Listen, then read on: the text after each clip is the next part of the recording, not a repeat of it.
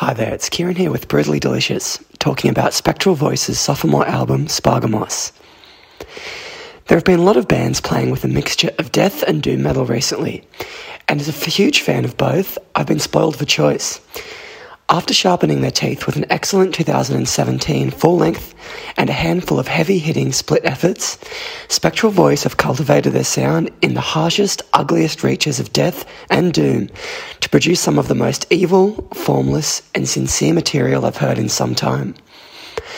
Spectral Voice consists of 3/4 of one of death metal's most talked about names, Blood Incantation.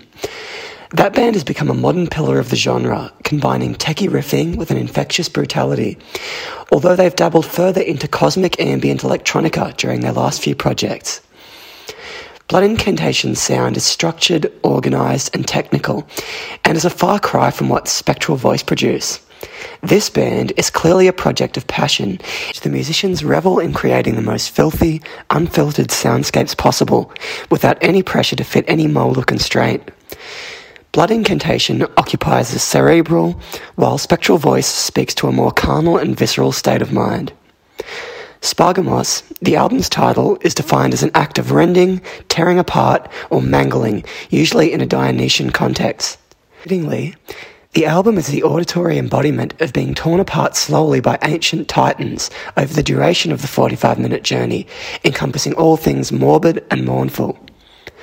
Sparagmos is a 4-track beast, and these are some formidable, long songs, but they lumber, twist, and turn naturally, and we're treated to a dark and cohesive sonic punishment that never becomes stale.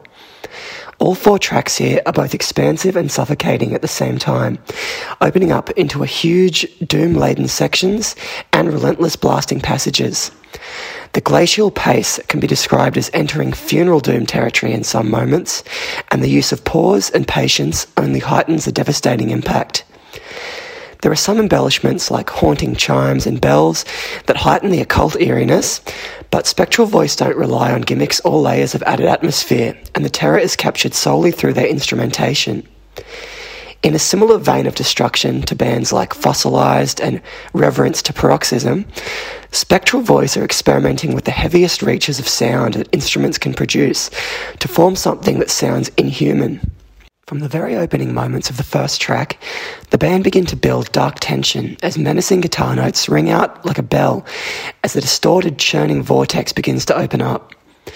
After around 6 minutes, the noise takes shape into a recognisable creeping riff, only to be eaten up and enveloped by a barrage of blast beats.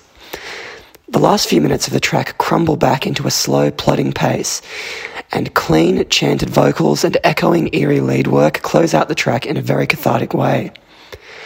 The ghostly, glistening guitar in the second track are instantly gripping, and the pummeling drums have an almost black metal momentum, before things are slowed down to a horrifying, mutant slug's pace once again. The production is muddy and plays a part in amplifying the oppressive mood, and these moments of clarity are quite poignant amidst the chaos. The whole album feels like a meditation on death and all things bleak, but there is a thoughtful melancholy that sometimes permeates through the murk. The vocals live up to the band's namesake, as they range from wraith-like whispers to ghastly howls and demented shouting. The delivery is not tapped into either rhythm or cadence, and acts almost as another instrument, both powerful and lamenting at the same time. It's impressive to note that vocalist Eli Wendler, the sole member of Spectral Voice absent from the Blood Incantation lineup, delivers both drums and vocals live at the same time, and does so flawlessly. Altogether, the songs don't rely on earworm hooks or encapsulating melody, but rather an inescapable sense of dread.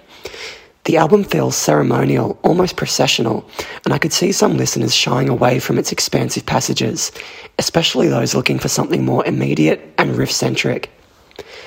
Portal and Latter-day Blut als Nord are both bands who have taken death and black metal, which are already dark genres, and made their own twists to produce disorienting, almost surreal music that challenges the listener through their unique sonic palette. Spectral Voice have, for me, achieved a similar feat, blending death and doom metal and refining their approach to force listeners into a truly desolate place. This is not easy listening, but rather a ritual journey that is best consumed, or rather allowed to consume you in one sitting.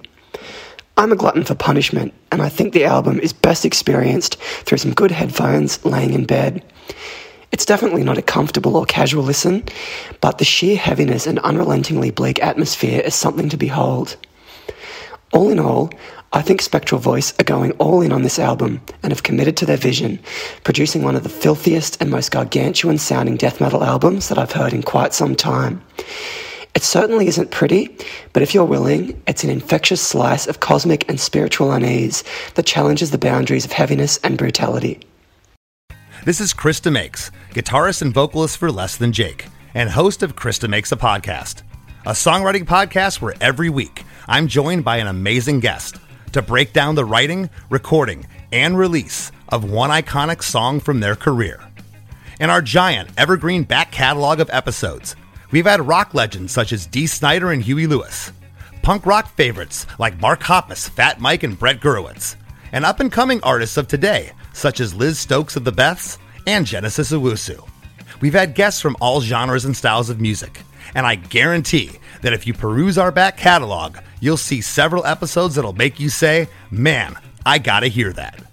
Whether you're a fan of music or a creator of music yourself, you'll take away a whole new appreciation for the songs you know and love. Krista Makes a Podcast is available for free on all the places you could possibly listen to podcasts, and new episodes come out every Monday.